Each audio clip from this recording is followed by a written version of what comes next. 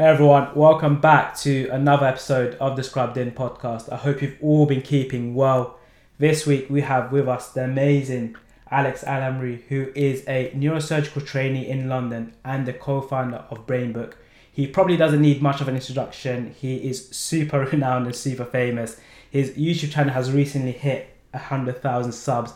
A massive pleasure to have you on the show today, Alex. Welcome to the show. Thanks for having me, guys. It's a pleasure. Been watching you guys for the past few months. Amazing. you are smashing it. Just being a neurosurgical trainee, that in itself, we want to talk about that a bit in depth. But as is the tradition at Scrubbed In, we want to take it all the way to the very beginning. A young Alex, tell us when you decided you wanted to be a doctor and were you always kind of going to become a brain surgeon? To be honest, it all started...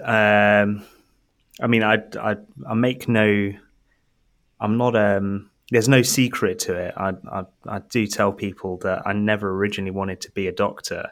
It's something that just kind of happened to me. And I'm always a bit hesitant to say things like that because I know, it's hard grind getting into medical school, just trying to smash your GCSEs and A-levels and just trying to do your best to, try and get into med school.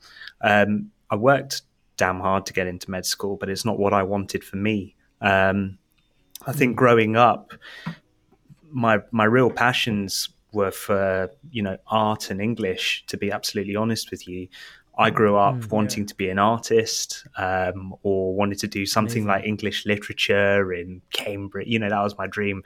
I wanted to do English lit in Oxbridge or something like that. Or, history of art or something like that. I just really enjoyed drawing, and I was a bit of a recluse kid, only child. So I spent a lot of time playing video games. I don't know if any of your podcast subscribers are gamers, but I was a massive Counter-Strike fan when I was a really fat teenager. I'd spend a whole weekend playing Counter-Strike, and then obviously later on it turned into Call of Duty and all of that. I to be honest, I coasted through a lot of my teenage years, not really wanting to do medicine and just hoping that I could just keep doing what I was doing, enjoy art classes, enjoy doing English lit, and then hopefully get a degree. And then at some point, do make something of myself. And then what happened was, my parents, I've got Asian parents. You boys have got Asian parents as well. You probably know the drill. We know where it's going. We know where it's going. But you get the usual kind of art's not a career. What are you going to do after you get an English degree? What are you going to do with your life? How are you going to raise a family on an artist's salary? Well, an artist doesn't really have a salary. Well, back in the day they didn't anyway. So I kind of just got pushed towards medicine. It was either that or law, and I got zero interest in law, absolutely zero. So yeah, that's what happened. I did my A-levels. I did some weird A-levels. I did English lit because I said, if you're going to make me do chemistry and biology, then I'm going to have to do something I like, right? Sanity, right? Nearly flunked chemistry, nearly failed my A-levels because of chemistry, actually. But it was a prerequisite for medicine. And I did Latin as well at A2, which was a bit of a random one. But that was good. I found that really interesting. Definitely. And then, got into med school at St. George's. And, I was just kind of coasting through med school, not really having an eye on what kind of doctor I wanted to be. Took neuroanatomy, obviously. We all do neuroscience in second year at St. George's. And I thought neuroanatomy was quite cool. Neuroscience was quite cool. I loved the fact that there was a lot of unexplained stuff in the modules. It was a bit like, we think this is how it works. This is generally what we think the loops do. This is what we think this part of the cortex does. But it's a bit unsatisfactory. It was a bit like, just holding a black box in front of you and being like, this part does this. We think it does this. And that's it. Just take it for granted that that's what everybody says. Learn it. Try and figure out what these hideous loops and pathways do. And it's really hard and people find it really difficult and just crack on. But I started drawing neuroanatomy stuff just, through boredom and through just, you just doodling stuff. And I found, I could doodle pathways. And then people started coming to me and saying, "Oh, I've heard, you like neuroanatomy. Can you explain this?" And it's like, went down that way. But then that kind of died at the end of the module. And I was like, okay, that was cool, but whatever. And then third year, so clinicals, started off with medicine, started off doing diabetes and endocrinology. It was awful. It was absolutely awful. I mean, I say this now, I'm a pituitary registrar at the National. So it's my bread and butter right now, but I understand it now. It's completely different. Or I think I understand it. But back then, I just thought medicine is really not for me. This is horrendous. What am I going to do with the rest of my life? I just can't stand it. And then luckily, it's funny. I met my wife when I was on my first day of medical school, and we ended up doing orthopedics together at Swelliok in Surrey, which is a elective orthopedic centre. And it was brilliant. Like, we both really enjoyed it. Orthopods are really charismatic, funny. It's kind of, they give you like a lump of cement that's discarded from a hip arthroplasty. And, they're like, "Oh, make something interesting out of it, not a cock and balls, blah, blah, blah." And you're like, okay. They're funny and they make it engaging. And then you're in a theatre environment for the first time and you think, wow, this is quite cool. I think what I really enjoyed about surgery was that I think when you do medicine as a med student and you're shadowing house officers, SHOs, registrars, you're on the wards a lot, and you watch registrars and other junior doctors just being constantly bombarded with information that's not necessarily helpful.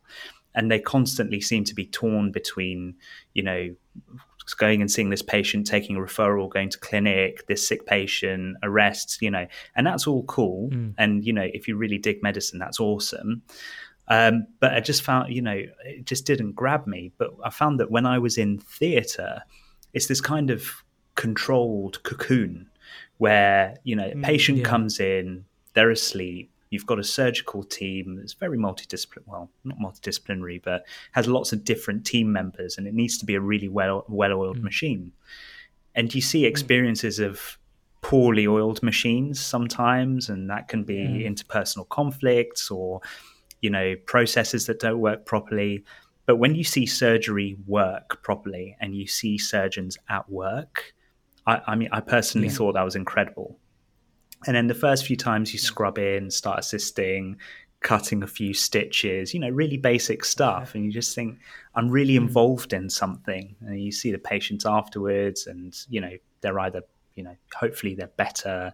They're always thankful. And you feel like you've made a real concrete difference. So I thought, okay, I want to be a surgeon. So that was it. That was my first light bulb moment. And then, I kind of coasted through surgical firms. I was like, orthopedics is fun, it's cool, but I don't want to be fixing hips and knees. And then you see some other cool stuff. Everything is really interesting to you at medical school to begin with, and then it just kind of you just kind of think, oh, actually, maybe not. This isn't for me. And then neurosurgery is not really part of a med school curriculum. You don't really get to go and experience it, right? Which I find really weird because it's very interesting surgery at the very least.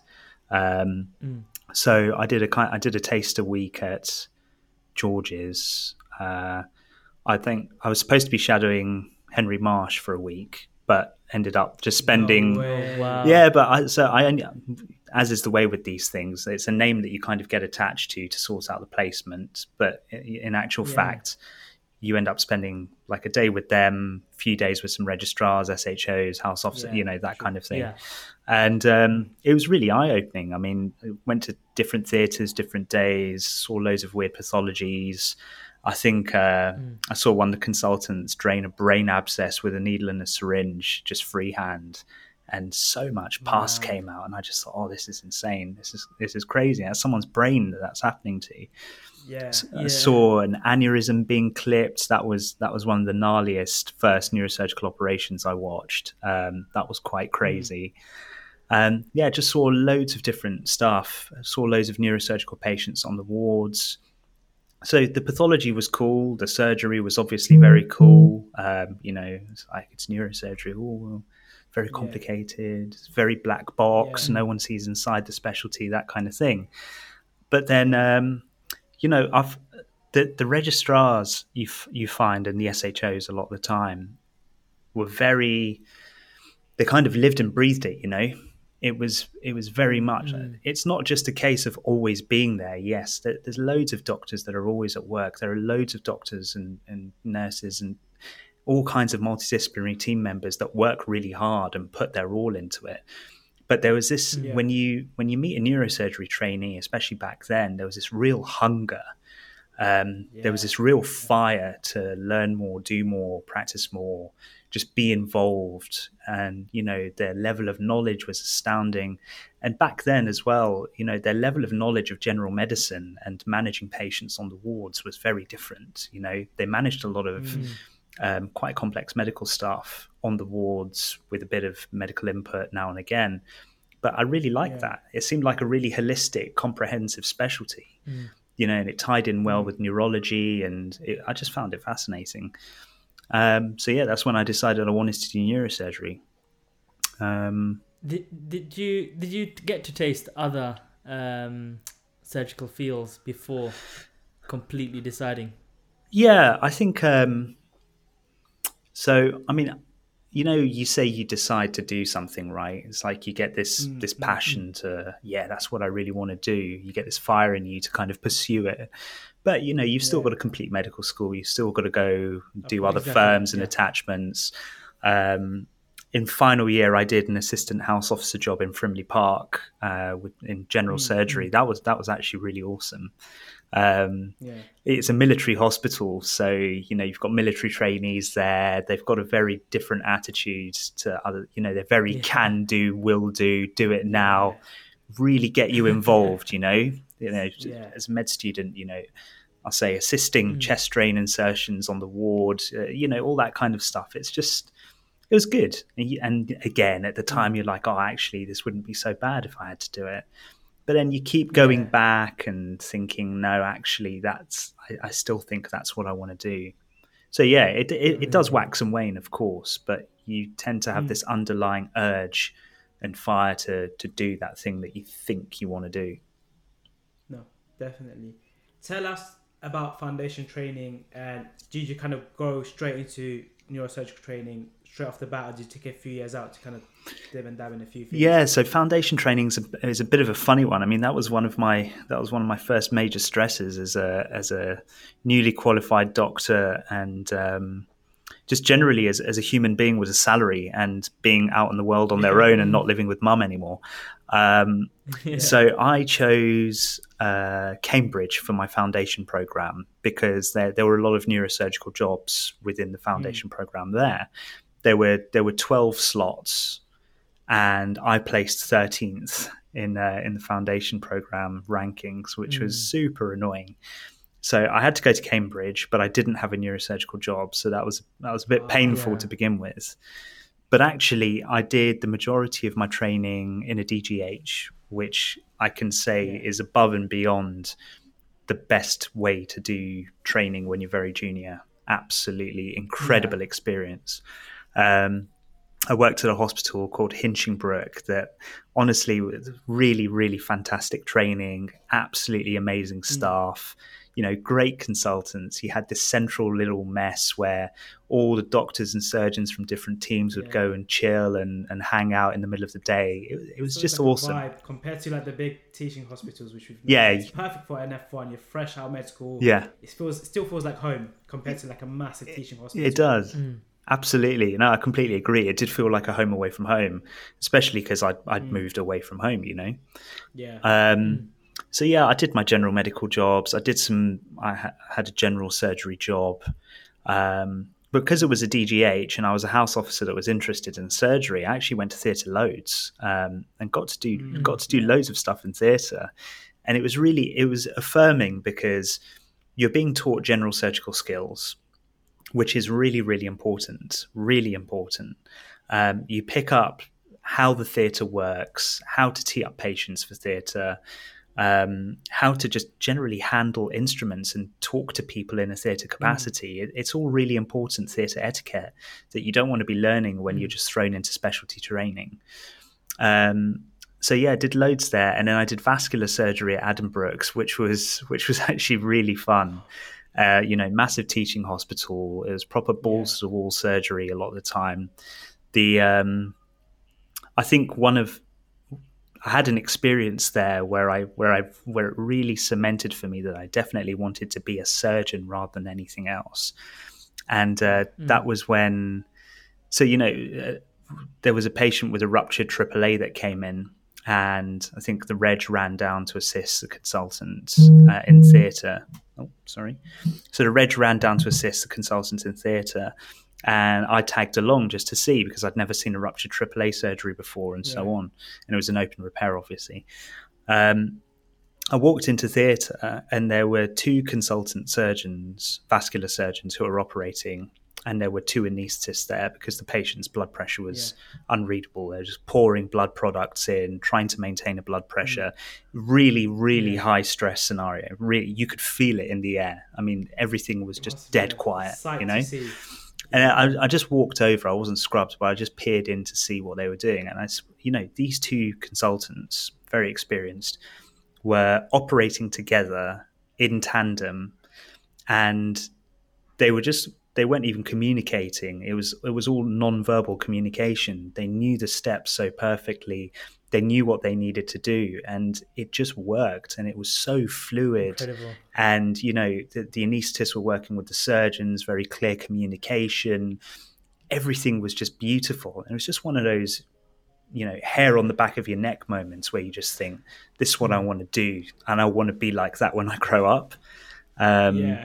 So actually, vascular surgery. Describing it makes me feel like just hearing that. Just you can just you can envision that moment. Genuinely, it just felt like it. You could cut the air, and you could cut it with a knife. There was so much tension in the air, but it didn't feel stressful because they just had this aura of calm and control about them. And it's rare. It's rare for doctors to have that. We all try and achieve that.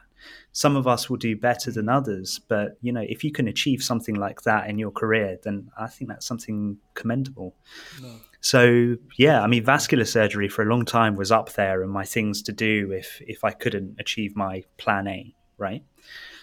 So then I applied for neurosurgery and I didn't get in. So oh, seriously? I don't know that. No. So I didn't even shortlist for an interview. Did you apply to come back to London, or did you want to stay in Cambridge? So it was national selection, so you don't really initially get that choice. You just apply to the pool.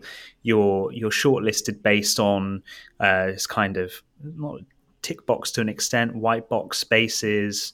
You fill out all sorts of stuff, and I think I had a decent CV to get shortlisted, but I didn't for various reasons.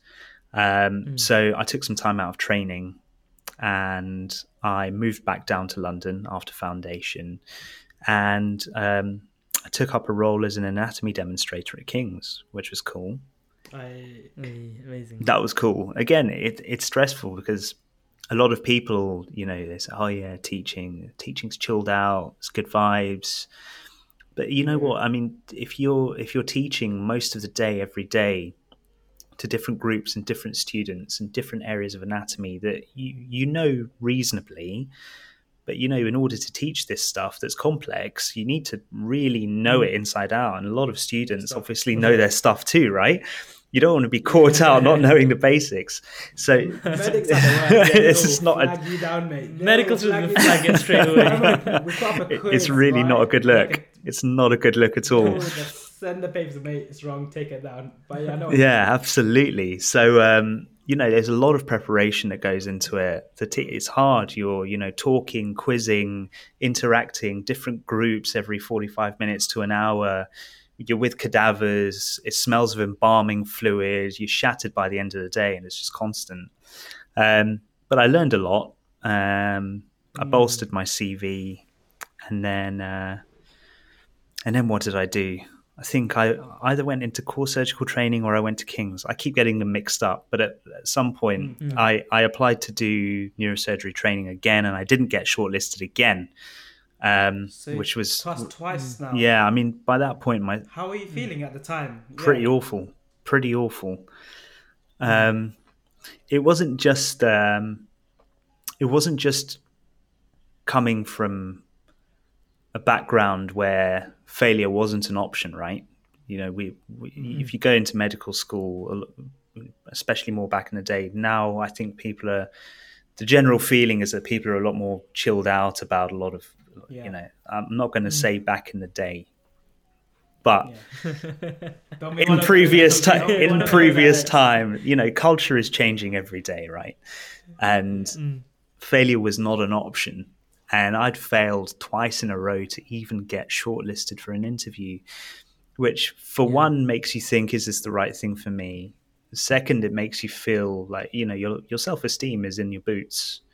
It's very difficult to pick yourself up when you're not only trying to figure out why you're messing up so badly, but also trying to secure yourself a job for the next year to pay you a salary that will also boost your CV. You know, there's just a lot to think about. I was newly married as well, you know. So there's just a lot of pressure. And I felt bad because, you know, my wife was a GP registrar at the time.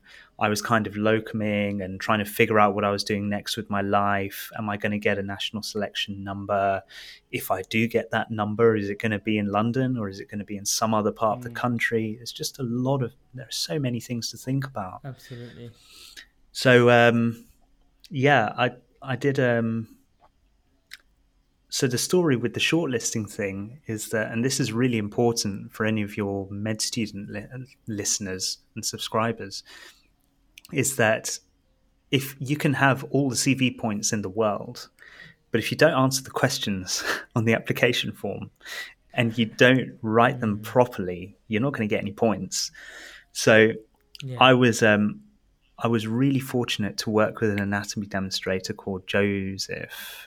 Yeah, Joseph, who this guy was basically so intelligent. I mean, he was mad. He was so funny. The guy was so clever that he decided to apply to cardiothoracics training and neurosurgery training. He kind of wanted to do cardiothoracics, but he wanted to apply for neurosurgery training just for fun to see if he could get it. Oh my God. and he did. And he got a cardiothoracics number and he came first in the country, right? So I thought, okay, let me go to this guy and get him to read over my application form and see what I've done so wrong.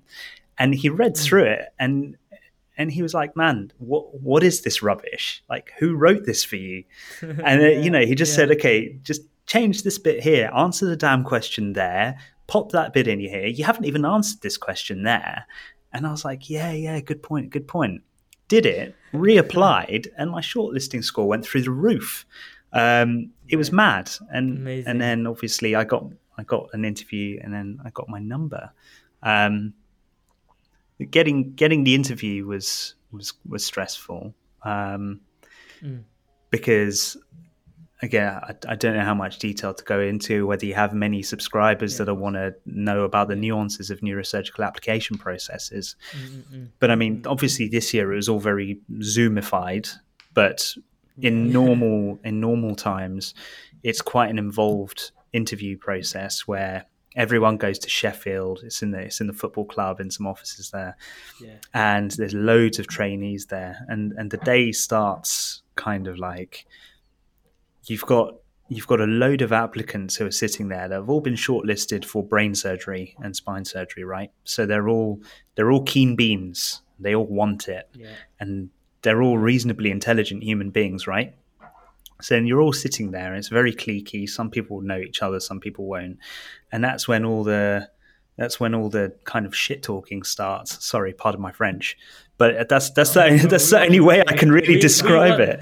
We want the raw event. How does it feel to be there? Is it like? It's just. What's it it's like? just horrible because I'm not like I'm quite a.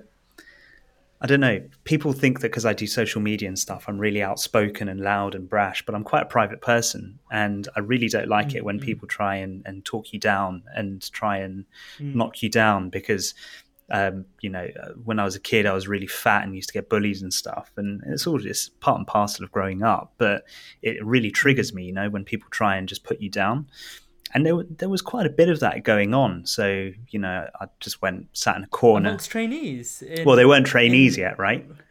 They weren't trainees yet. They're all applicants. But, there was a bit of that. It's all very subtle. It's all very, I think the current term is microaggressions, all that kind of jazz. So, I just kind of went and sat in a corner on my own and just tried to ignore everybody. And then the rest of the day is kind of, there are lots of stations. There are practical skills stations. It's things like suturing, setting up a neuronavigation system and using that, which is called a stealth station that we use, or a brain lab, or whatever people call it, or whatever they like to call it. So that's interesting. And then there's another one where there's a microscope in a room with a plate of ball bearings of different colors and a load of different surgical instruments. And you've got a certain time limit to create a pattern in another plate using whatever instruments you want.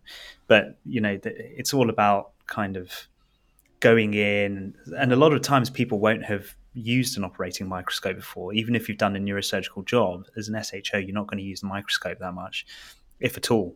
Yeah. So you kind of go in and you think, oh shit. There's a microscope and there's a consultant, and what do I do? So you just kind of have to go in and just figure it out, right? And then the other stations are about a quarter of an hour long each, so portfolio, clinical management, that kind of stuff. And there was a Breaking Bad news station to a layperson that was in there, and things like that. So it's all very high stress. It's a bit like your final year OSCE, basically, again, but your future career there as well. So. Yeah. But I was doing core surgery at the time, and I found out I was doing an elective list on Sunday with my old boss, and I just got this email through. I think it was on Oriel telling me where I was going to be working and stuff, and I got my job. And honestly, I couldn't think straight. The theatre team were like, your patient's ready on table, Mr. Bellows in there waiting for you. And I was like, I just need to call my wife. Can I just call my wife? And they're like, I called my wife, and she was like, usually when I call my wife, her first response is, shit, what's wrong? So I told her I got a training number, and I think, we basically both started crying. It was one of the best days of my life. That is amazing. It just felt like a load of, it wasn't, you've got the happiness of getting the job, but the past few years had been so full of pressure, going through different jobs, boosting your CV, locuming to make money, not knowing where you're going to be living, all that kind of stuff. You don't realize just how much stress you're feeling until that stress is lifted. And it literally felt like someone had lifted a 100 kg suitcase off my head. It was a physical feeling of stress relief, genuinely. And my wife felt it too. If you were speaking to now someone in a similar position now, because I've actually met a few trainees who didn't get training numbers. On Twitter, I've seen loads of tweets where people have said, damn, I missed out. What would you say to those people who've gone through such a difficult moment? They don't know where their career is going. It's all uncertain.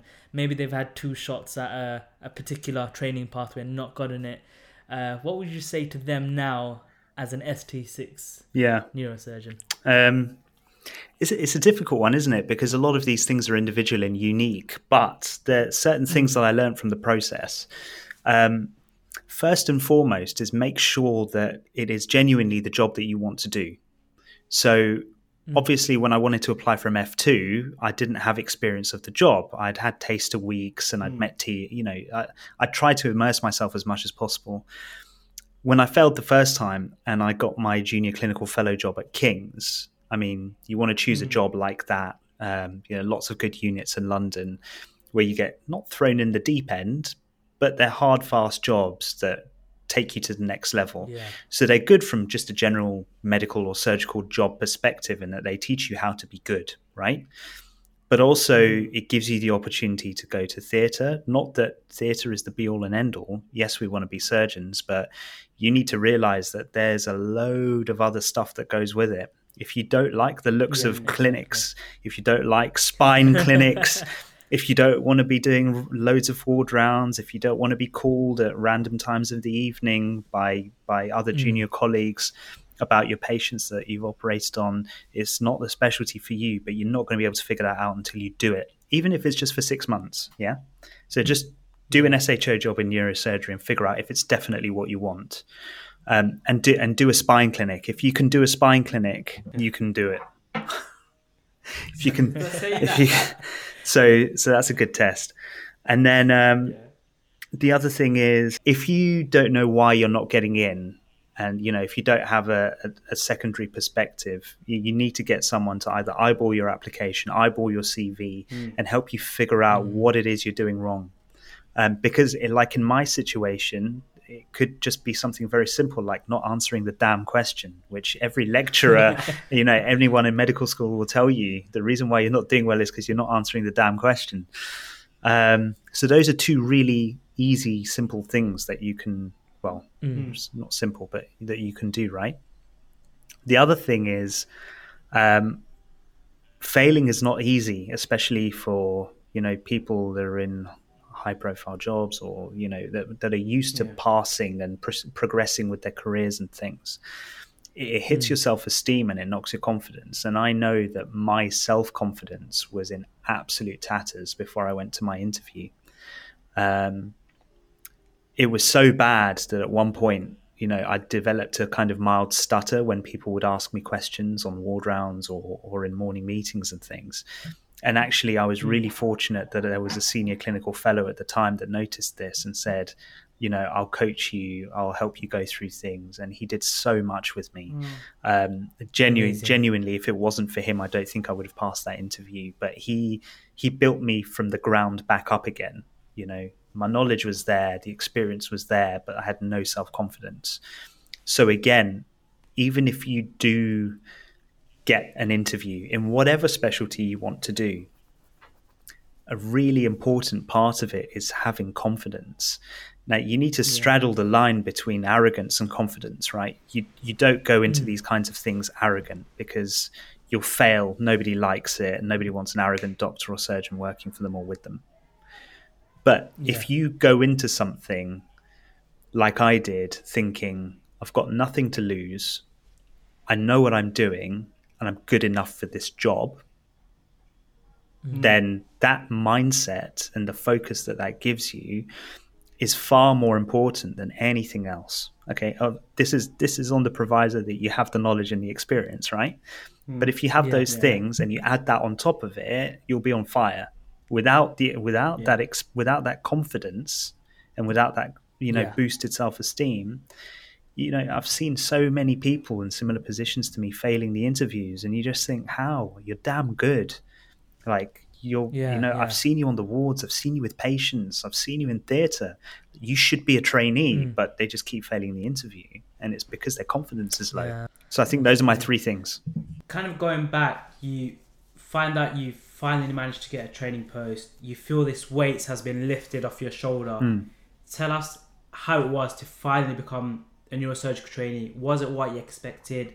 Was it kind of, this isn't what I sought it out to be? Tell us about that kind of part of your journey. When you become a trainee, there's obviously a sense of pride, and you throw yourself into work and you want to do well. The thing is, like in neurosurgery, you move around a lot of different units, you meet a lot of different people, you work for a lot of different people. So your circumstances and your experiences of things are going to be very different wherever you go. So it's difficult to say, is it what you expected? I mean, yes, the brain and spine surgery part of it is what I expected. Dealing with improving your surgical skills and your confidence as a surgeon is a whole separate topic, right?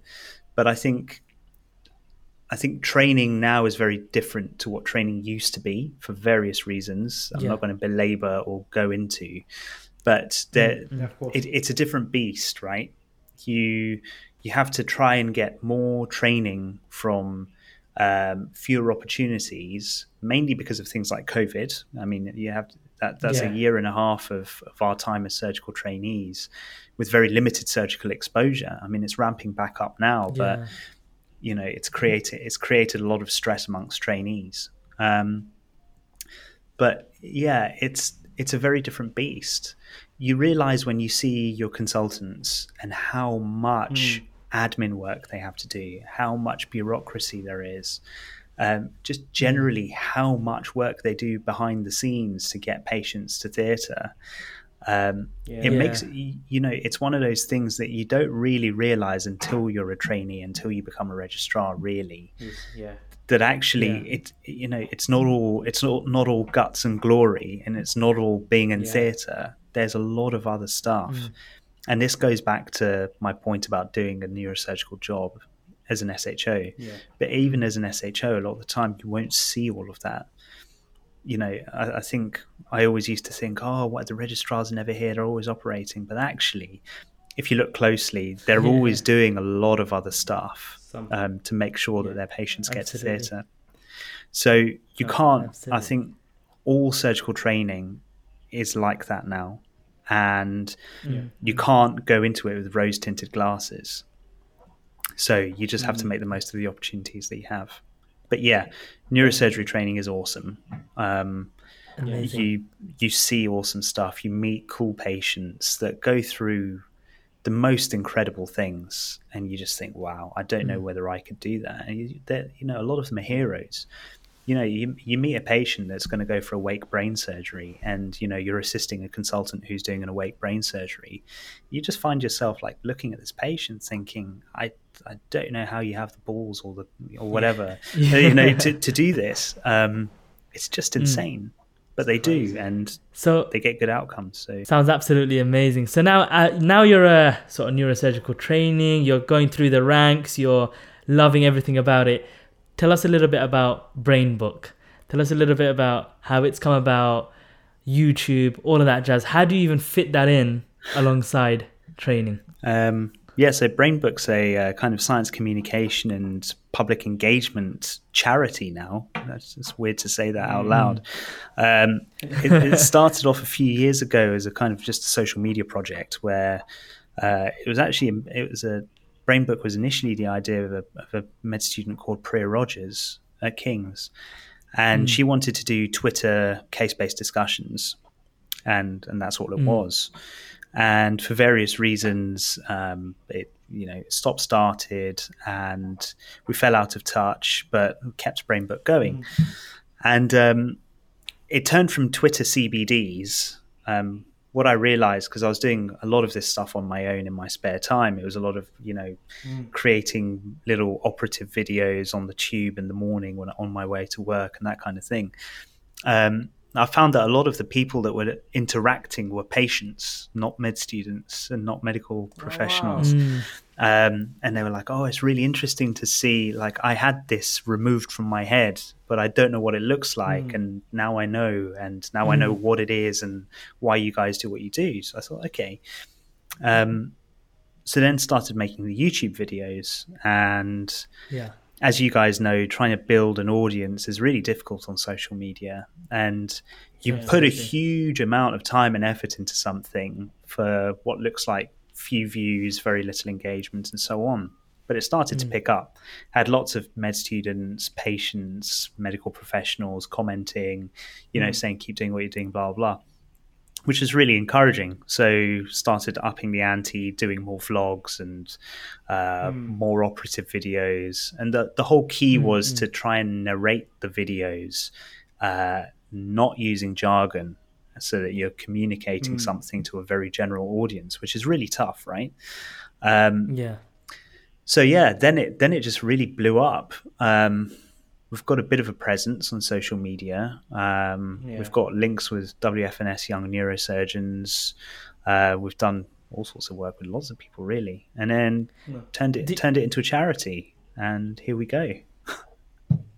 Amazing. Do you think that's tapped back into, you said at the beginning of this podcast about the desire to do art, your creative side. Do you think that was something like Brain Book was naturally going to come out of you anyways? Yeah, I mean, yeah, I think it's quite, personally, it's quite frustrating because I work with some supremely talented individuals like Artibiotics, Killian Kearns, and Merlin Strangeway, Ladvik. You know, these artists, you know, they're freelance science communication specialists. They're all very unique, extremely talented. Amazing. And I always just say to myself, God, I wish I could do your job. I really wish I could do what you're doing. Like that's what I would do 100%. Like, I love it. I absolutely love it. So, yeah, I think you're right. Yeah. It may be that when we as a team of trustees or as a committee, you know, commission these guys and girls to create art for us for videos or social media or whatever, personally, I think I'm trying to live through them. I don't know. But are you secretly envious? I am.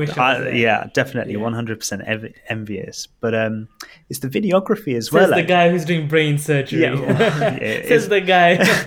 it's all relative though, isn't it, man?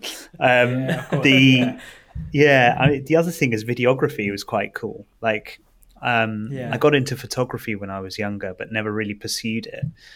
And then had to do a lot of filming for Brain Book, you know, not knowing what I was doing. And then we got a nice camera and actually I found a real enjoyment for filming and editing. A lot of the newer stuff on Brain Book is outsourced now because I don't have the time to do a lot of editing. But I do love it. And that's why shameless plug here. That's why I've started my second channel, like my own personal channel. We're going to definitely, because I want to do a bit more of the filming, do a bit more of the vlogging, that kind of stuff, and get back into the editing myself and try and up my skills there. I don't know to what end, but we'll see. I think what's so nice and refreshing to see, and I think it'll probably one of the last things we'll talk about. It's nice. A lot of senior clinicians, surgeons are going on YouTube, going on social media, and giving us an insight. Because, like I said, we never get a taste of what neurosurgery is like. Even like anesthetics, ITU, it's nice to see it on platforms like YouTube what your life does entail. And obviously, this is probably something we should talk about. Is this misconception about neurosurgeons being, you know, the surgery is not competitive, hyper competitive, right? And this godlike presence, not interacting with anyone. Tell us a bit about that. Is that something you've experienced, or do you think it's something that's been phased out with this new generation of individuals coming through? I mean, personally, I'm a complete dick at work. No, I'm not really. I'm joking. I don't know. I hope people think I'm a nice person. We do lose our tempers. Every doctor, surgeon loses their temper. I think neurosurgeons get a bad rep. And I think a lot of it is fear of the unknown, right? We're all very highly strung because, you know, neurosurgery is like the ultimate risk management job. You know, sometimes you can be a really damn good surgeon. I'm not saying I am, but I've worked with a lot of consultants who are exceptional. And you would say, if I had a problem or if my mum had a problem, God forbid, I would want them to operate on my mum, right? That's the gold standard of care that you hear, right? Yeah. And the pre-operative care will be excellent. The surgery will be finesse. It will be beautiful. And then post-op, the patient wakes up with a severe deficit. And you don't know why it's happened, and you spend hours and days trying to figure out what went wrong, and you know, you feel crushed as a human being, and you feel sad for your patient because they have to live with this for the rest of their life, right? And I think as individuals, that can make you an extremely aloof or highly strung or just generally unpleasant person, right? And that can happen to any doctor. I don't know why neurosurgeons have such a rep for that. I don't know why, because I'll be absolutely honest with you.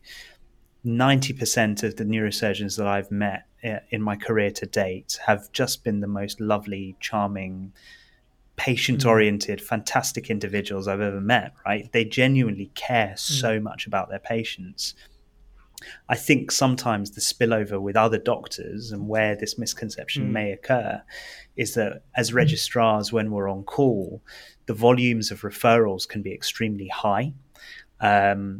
Sometimes the referrals can not be so great. And when you're very, very busy and you're under a lot of pressure from within your hospital and covering a catchment that covers a lot of London, which is a large number of patients, you can be really, really stressed out. And unfortunately, that can sometimes spill over onto our colleagues. And that's probably where it comes from. And it's all good and well saying, be kind to each other and everything. But, people not only have stress at work and they don't have a lot of, they've got a lot of pressure from their bosses, from patients, from referrals, from on calls, but we're humans too, right?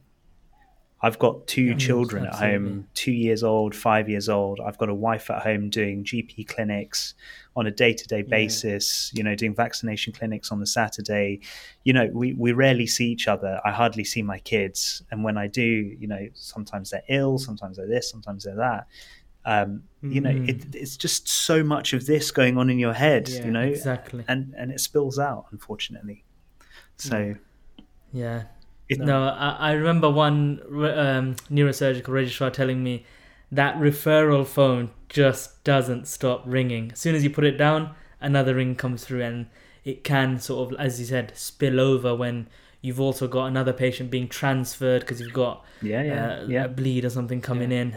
It's because it's guys like me. When I was on IT working as like SHO, I used to call the neuroreg. ICP's going through the roof. ICP's going through the roof. I don't know what I'm doing. So you probably get a lot of stupid calls from juniors like me. From panicking SHOs. He used to hate. Yeah. It was like quite a big show hospital, and there's lots of things. You have to call the temperature, kind of do the uplift and cool them down, and it was like, man, just manage it. You've been here for however many months and you're still cool. Because you do. No, for us, it's the worst thing that's happening, and the neurosurgeon, obviously, they deal with it with just finesse, and it's not stressful for them. I think what it is, it's because it's the brain, and we know how important it is, and it's fear of the unknown, and the last thing you want to do is mess up for someone that leads to a deficit, right? Yeah. And everyone's on edge. No one wants to be known as that guy that messed up, or he went too high and he didn't inform anyone, right? So I think that does kind of overlay. But I'm glad you kind of mentioned it, and in a holistic way, where there's a lot of factors that you guys are dealing with, and it's just only natural and human to kind of be a bit, not abrupt or kind of spills over. Yeah, no, I'm not saying it's excusable. But what I'm trying to say, I suppose, is that especially if you follow Med Twitter, goddamn #Med Twitter, my God, wow. Sometimes I just don't open Twitter. I'm not very active on Twitter because I try and stay away from all the doom scrolling and all the drama. Yeah. Oh my God, the drama. I thought work was dramatic, but damn, Med Twitter. It's just, I don't know. You can't. No. You've got a certain amount of bandwidth, right? And of course, sometimes people are like, the neurosurgery reg didn't really talk to me very much, or was very abrupt, or they gave me a very curt reply or something like that. And it's like, it isn't excusable to be rude. Okay. Like, I'm not condoning that. We'll never condone that. But, you need to help each other, not just being kind, but also questioning why you're picking up the phone to somebody, right? When when I was a house officer, I wouldn't call a renal reg without knowing a creatinine and a urine output, or a GFR at the very least. And even though I wanted to do neurosurgery, I shit myself when I called the neurosurgical reg. I would have scans up, I'd have the paper notes out, I'd know what colour the patient's cat was. 100%. GCS, with orthopedics, I will have at least looked at the X-ray and been like, it's broken. It's like broken in the arm. Help.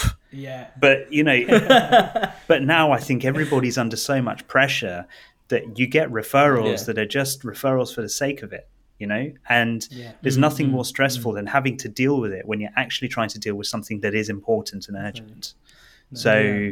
Definitely. Yeah, I think know what you're talking about before you pick up the phone. It's always a good tip for new doctors. That's for any specialty. I'm conscious of time, and I know we've kind of kept you away. Before we conclude, any advice you want to give to any future trainees, or just on being a good doctor, good surgeon? It's always nice to kind of hear it from our seniors, because you do have that extra added experience that we don't. So please do share something. Oh, that's a tough one, man. Or put you on the spot. Come on, man. You're a brain surgeon. You should perform.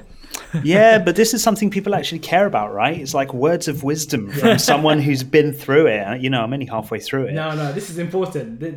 I think it's at work. Just try and be cool. Try and be human. I think you've got to, in the jobs that we do, you have to live and breathe it to an extent. It's your career. And you're looking after patients and they depend on you. But at the same time, a lot of times you meet people at work and you just think you just need to relax. Seriously, you need to calm down. And everything will be so much better when you calm down. Your interactions will be better. The communications with team members, patients on the ward, just slowing down and just taking a little bit more time and just chilling out. Seriously. Like some days I'll think to myself, I'm rushing around, I'm being really not short with people, but very businesslike. And actually it's not doing me any favors because I'm stressing myself out. It's not doing them any favors because they just think at the end of the day, what's wrong with him? Is he okay? He's not usually like that. And you just got to think, A, chill out. B, if something is on your mind, find someone safe at work to talk to. Like if you've got personal problems going on, that can be your boss, that can be a colleague, you know, that's on the same peer level as you. Just find someone that you can talk to and offload all of that off onto before it spills over into your work. Okay. I've found that the stuff that limits me as a doctor the most has been trying to take everything in and not having an outlet. That's when things go wrong. No, absolutely. Definitely. That's amazing. Sound advice, and we've really enjoyed talking to you, finding a bit more about your specialty and just hearing your own story. I do hope it encourages a lot of people that do want to apply for neurosurgery to apply, because I know there's a bit of fear and anxiety of, is it for me? Do I not have the personality type to fit in? Because there is that type of advice given to people. There's no personality type. Just do it if you want to do it.